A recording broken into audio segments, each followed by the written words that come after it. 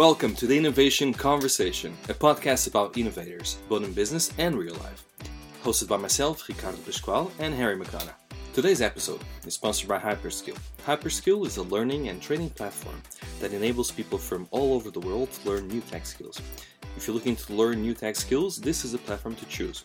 You can find out more about them on hyperskill.org. Today we are joined by David Pröschel, one of the founders of Terren, an electric vehicle company looking to change the world and go to the highest active volcano on the planet, all at the same time. David, welcome to the Innovation Conversation. It's a real pleasure to have you here. I'm super excited because I met you guys a year in your team in the Good Festival of Speed. I'm actually quite excited about all this and what you guys are doing. Harry, I told Harry, what are we doing? And he was like, we need to have them on the podcast. So thank you very much for coming here. Could you please tell our audience a bit about what you're doing, both in terms of the company you've created, but also the adventure itself? Because people are, they really want to know that. Sure, yeah. Thanks a lot for inviting us on the podcast. We are Terren Electric Drive Systems, a startup company from Switzerland. Mm-hmm. And we are creating a dedicated EV platform for off-highway vehicles. So none of that passenger vehicle stuff, also no highway trucks. It's literally working machines, predominantly for underground mining, then municipal services and agriculture. So we don't want to be the manufacturer for the vehicle that goes out to the customer, but we want to supply vehicle manufacturers with a platform that has a fully integrated electric drive system, battery, everything ready, plug and play, and they build their special application on top of it. Cool. So there's many applications. I know Harry loves smart cities, right, Harry? That's the correct terminology. He loves smart cities. That's the correct terminology, yeah. We can. Yeah, it's interesting to find out. You said EV vehicles, looking at batteries, looking at obviously autonomizing and creating stuff that's tailored towards a lot of individuals. So there's definitely areas that we're willing to pick your brain on. Tell us a bit more about peak evolution. So I don't want to get it wrong, and I want to, for people just listening to the audio, I don't want to give them the wrong idea. So tell us exactly what peak evolution is and what's the adventure behind it, because it's quite interesting, I think. All right. So, as I said, we are a startup and in a really competitive business. We got ourselves kind of a niche where we're convinced that we're going to be successful, but still EV, electric mobility is a very competitive niche. And there's many startups out there, and it's really hard to make a name for yourself.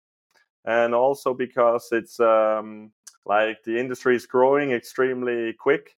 There is a shortage of components like batteries, motors, inverters, stuff like that. So the big manufacturers, they wouldn't even talk to a small startup, because unless you order 100,000 of whatever you need, 100,000 pieces, they are like not interested because they're too busy with the big customers. And also we just wanted to show what we're actually doing, because this whole mining, municipal service stuff sounds a bit boring, but actually we are convinced that this is a super interesting field and it has a huge impact in the end. And so we had the idea that we're gonna do this world record expedition with the first prototype vehicle that we're building.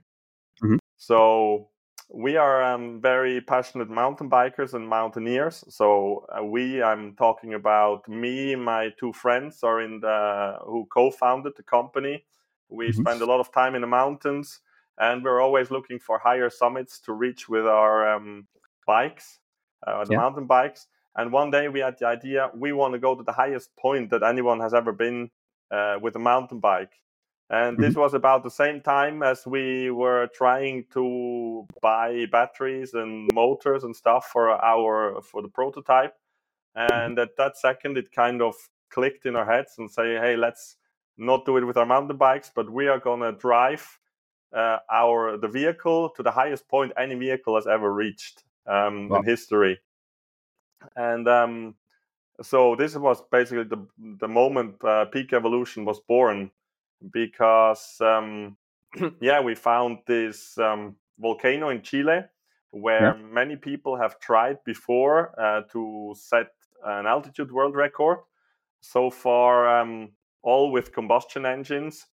So there was, for example, a team with Unimox from Germany. They're actually Porsche themselves. They have tried, and then many rich people with their ATVs and all kinds of stuff. So it's like a kind of a competition who can reach the highest point on that mountain. But David, everyone has done it. I'm just curious, how high is the mountain? Because this is something that It's 6,893 meters. So it's almost 21,000 feet, I think, something around that. It's very high. It's like if you would climb Mount Everest, it's about the level where you would start wearing oxygen to keep going. But so it's just below the level. Yeah. I'm just going to explain this to your audience in case they don't know, but internal combustion engines need oxygen to operate, right? So the moment you go higher and higher, you have less oxygen in the atmosphere. Therefore, your car engine does not work at all. So it's literally struggling, and it gets to the point it literally shuts down because it doesn't have enough oxygen for the mixer, right? But you guys circumvent this because you're running on batteries. Yeah. So that was also one of the ideas we had. Like, let's show just one of the huge advantages that electric vehicles have, because those other guys, they had to run their engines 24 hours a day. I mean, you are there for this expedition, you have to be there a few days or weeks, and they had to run them 24 hours a day, because if they shut them down, and then they cool down, like the temperatures are between minus 10 to minus 20 degrees. So if those engines cool down, they will just never start again. So they basically kept them running most of the time. And that was, for us, it was ridiculous, Mm-hmm. So this is actually quite interesting, because you're going to prove two things. First, that batteries can go further, to the highest point that any vehicle has ever been, which is pretty cool all by itself. But also, you can showcase to some of your potential clients that you can actually operate in a lot of negative temperatures as well, right? And this is a big issue with batteries, because their optimal range is never. We always think it's going to be 25 degrees, but actually they might be used when it's very, very cold or snowing and stuff like that. So how do you compensate for this? How do you prepare for this?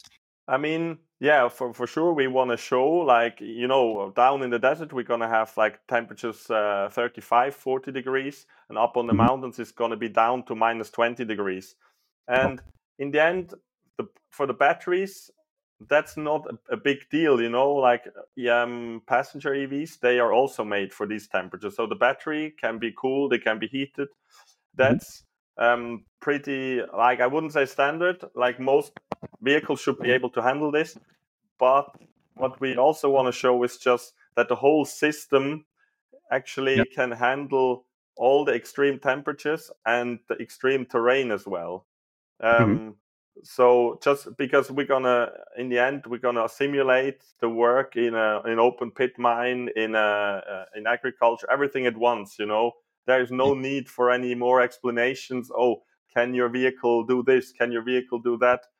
Just watch the movie, because we're gonna do like a documentary about everything, of course. But we said just watch the movie, and then you'll see what the vehicle can do. That's basically the goal. So there's literally no limits on what you're going to do. That's quite interesting, because instead of building a very complicated sales deck and saying we can do all these things and we've tested it here, we're literally going to say, look at the movie. We've done it all. You can see it, and it's actually us doing it. Which brings me to my next question: How are you going to charge the batteries? I know it already because I saw your vehicle, but our audience and also Harry, how are you going to do this? Yeah, no, it's a good question, because the mountain is in the Atacama Desert, and it's around 350 kilometers away from the closest civilization. So there's no people around, and obviously no electricity. But we will bring a mobile solar power plant. So we on top of the vehicle, we have 8 square meters of solar panels, but then we have more 30 square meters that we can put out on the ground, which gives us around 10 kilowatt peak of power to charge it. Nice. So what's the range? Does the altitude impact the daily range you're going to have with this, or not really? I mean, the altitude is definitely good for solar charging because the colder it is and the thinner the atmosphere above the solar panels, the more efficient they will get. That's a bonus for us. But still, the solar charging is rather slow compared to a fast charger. Where you stop over with your EV and charge it in 20 minutes. We have to say it takes roughly 10 hours. Well, I'd say 8 hours of perfect sunshine to fully charge the battery from 0 to 100. But you don't get that in one day because in the morning the sun is very flat and in the evening it's very flat. So we probably would have to stay 2 days in a place to fully charge the battery. Can I ask you a quick question? This is actually, What's your main market? Is it the UK or is it looking at international? Or you mentioned no, in the Nordic areas. It's international. International. Yeah. No, actually Chile, because we are going to do this record in Chile, and at the same time Chile is actually one of the biggest markets, potential markets, because it's one of the biggest mining nations in the world. Oh yeah, good point. Exactly.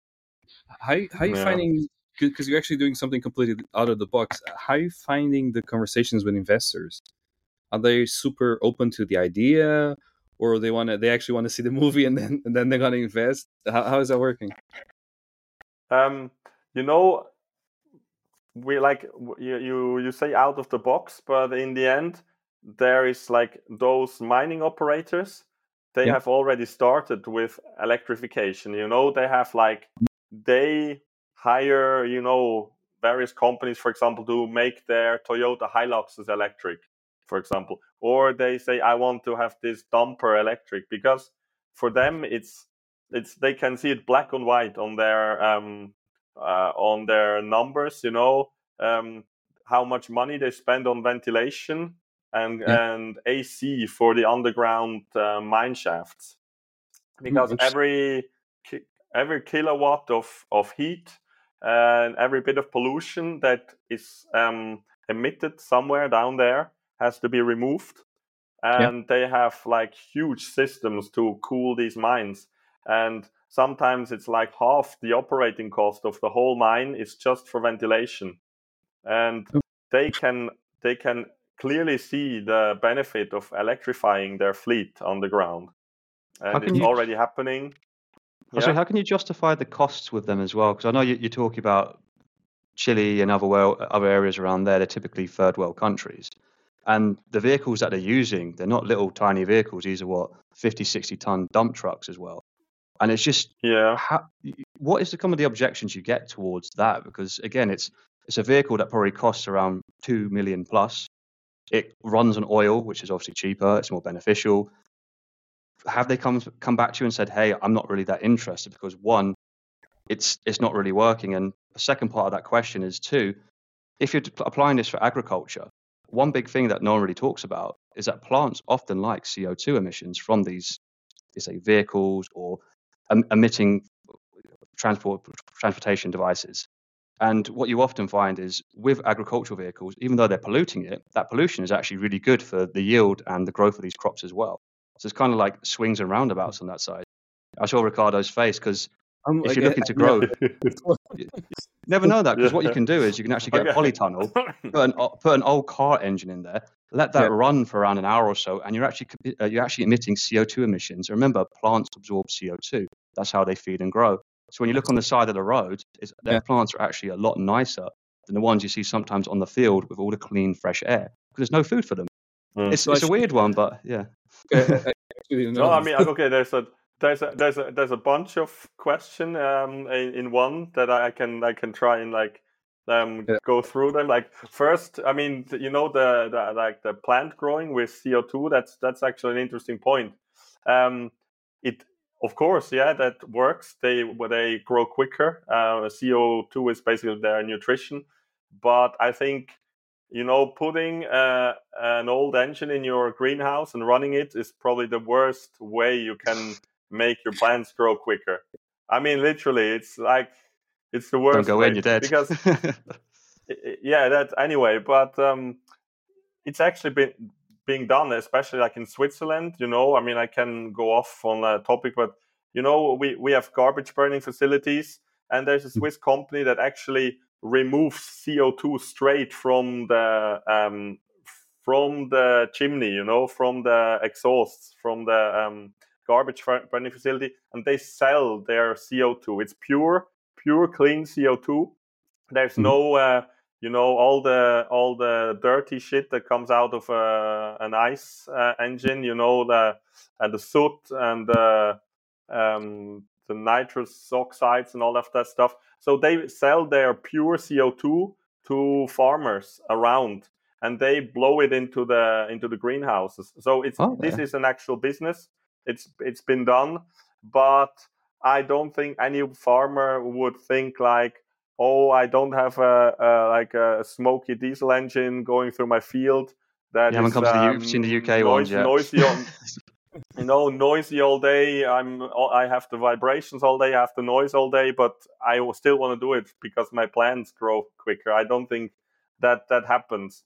So that is not a concern. Like it only has advantages in agriculture.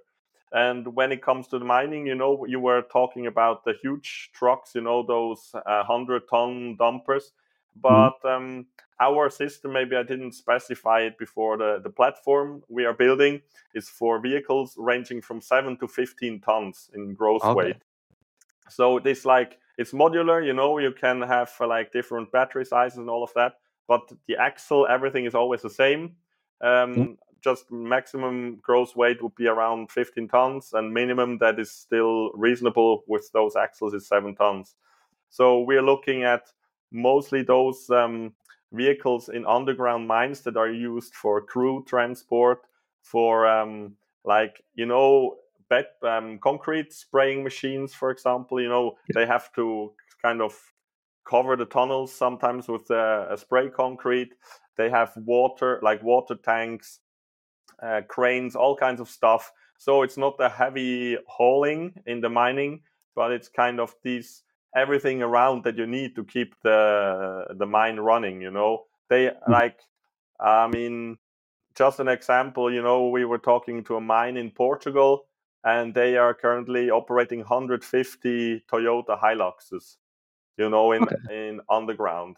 And that's just the fleet for that they use, to haul equipment around, have people, Mhm. and they have many vehicles in this kind of category. And the Hiluxes actually are not ideal for it because they have kind of limited payload, they have limited space. So if you can offer them a vehicle that is slightly bigger, more capable, and electric, Mhm. they are really interested in that. So this goes back So to that's your kind of video about let's prove concept. I'll go to you and say, hey, I know most people want to do test beds and trials to validate the idea. This is the true test bed and trial, which is going through all these really hard and ludicrous terrains to show this is what it can do. This is how sustainable it is. You really need this. Is that kind of the whole idea behind yeah, this approach you're exactly. doing? Yeah. Okay. So basically, they would see it. They would say, this could be something for me.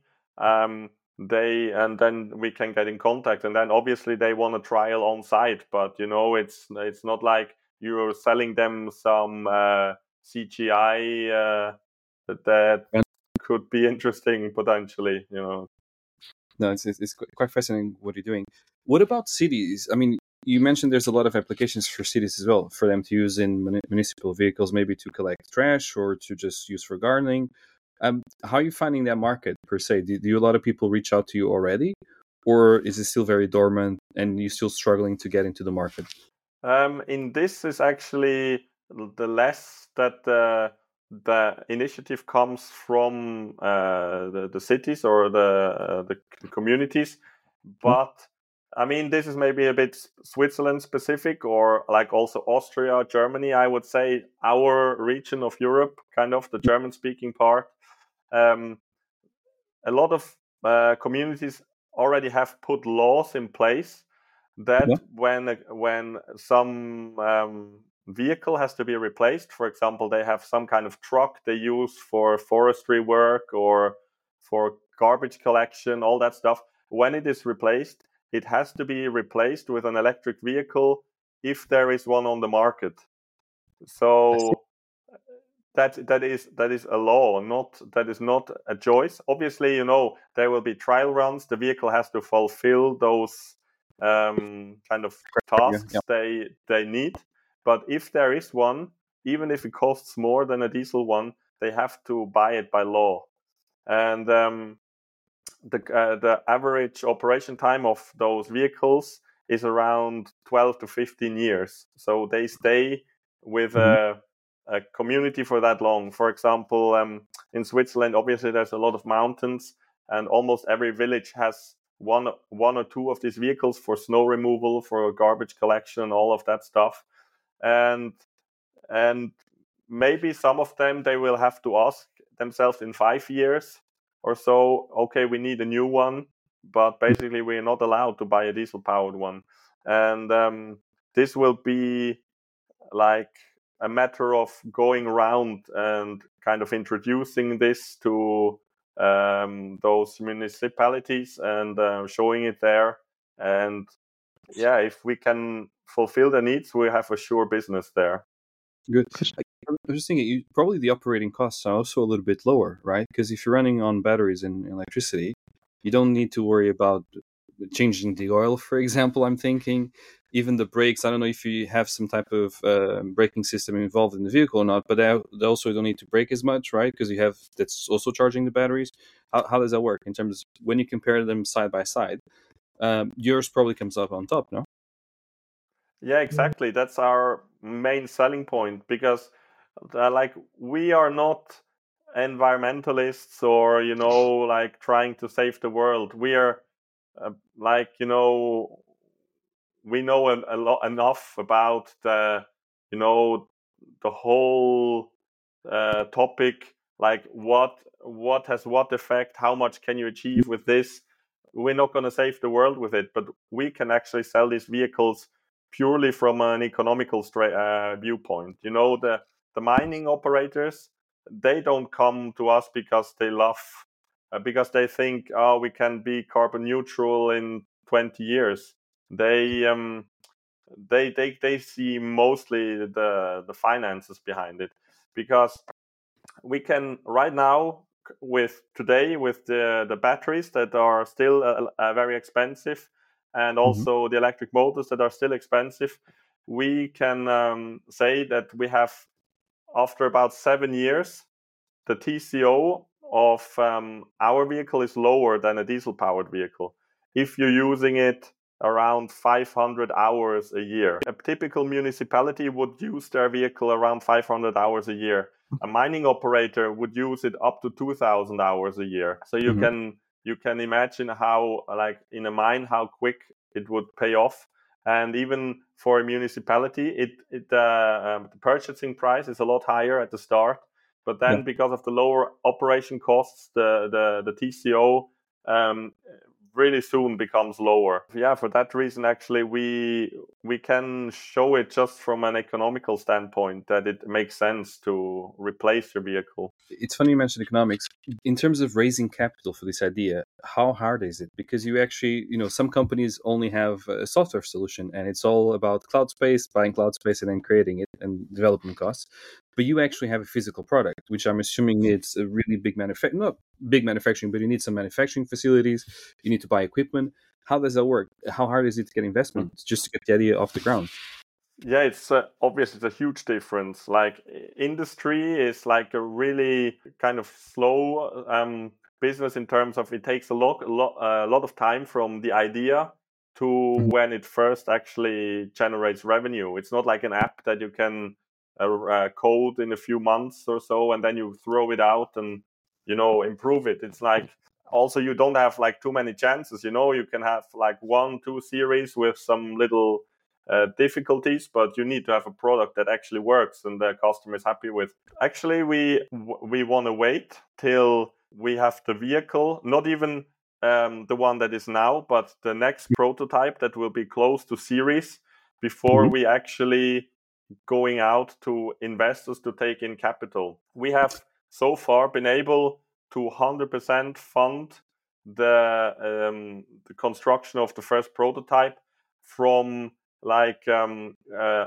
like we have one how do you call it, like a support research program from the Swiss government that we have been able to acquire. Then we have done a crowdfunding campaign actually, and the next prototype we are looking to finance with the backing of a potential future customer. We want to have a vehicle that is, or like, the platform that is close to a series production.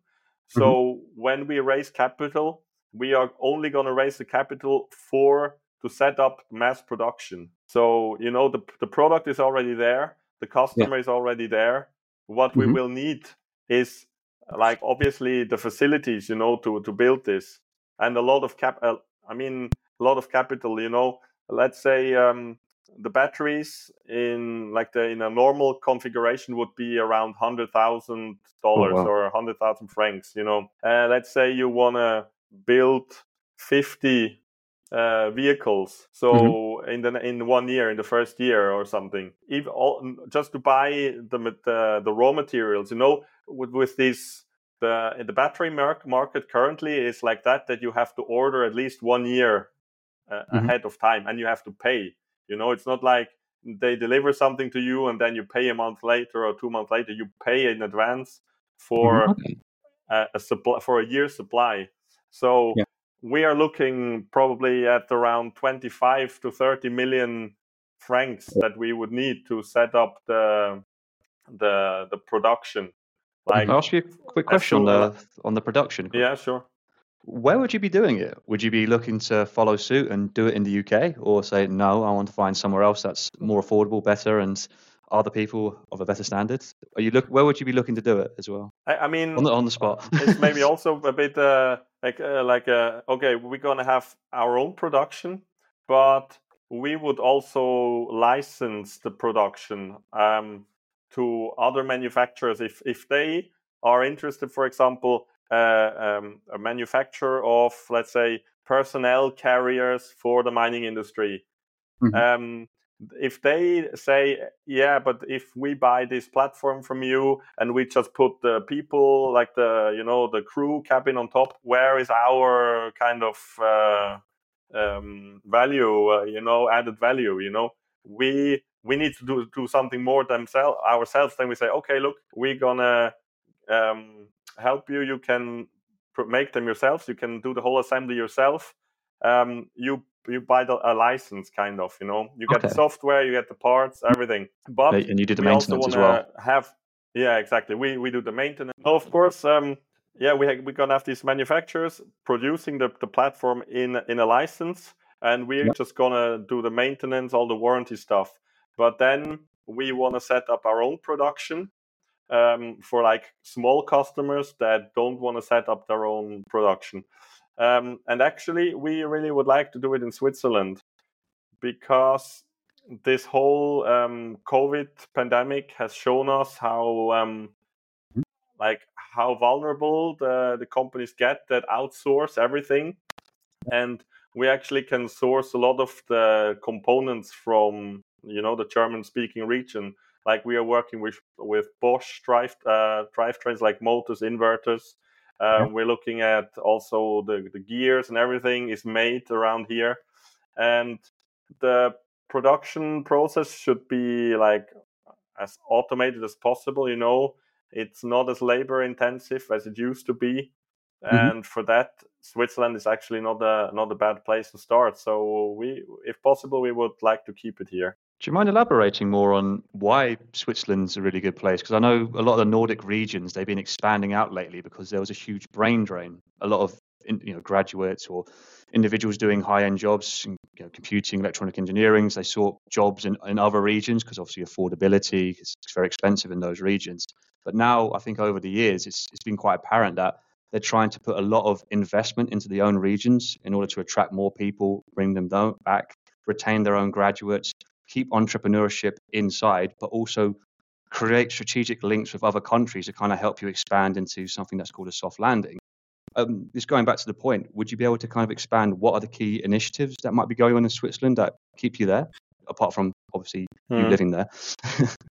No, I mean, Switzerland is probably one of the places, where all the smartest people in the world come to work. It's like, it's probably one of the best places to find high skilled workers. We have extremely good universities, and we have a lot of tech companies. Like Switzerland is the biggest had like what do you say office of Google in outside of the US. Right. So we had, like there's like 5,000 people working for Google in Switzerland. The IBM Research Center is in Switzerland, like stuff like that. But there's a lot of stuff also going on in e-mobility. When like in the neighboring village where we are, there is the company Pröschel, and they are manufacturing components, for example, for Nikola, Okay. for the trucks, the hydrogen trucks. It's quite a hotspot actually for this EV technology. So apart from, of course, the labor cost and living cost is high, but all the other circumstances are perfect to set up. What about funding as well? Company. So how's the government kind of helping you out as well? You mentioned you got a grant just to do some research, kind of help put the idea together. Are the local councils and governments, in some sense, playing ball? Have they created better incentives for startups and entrepreneurs to create new businesses?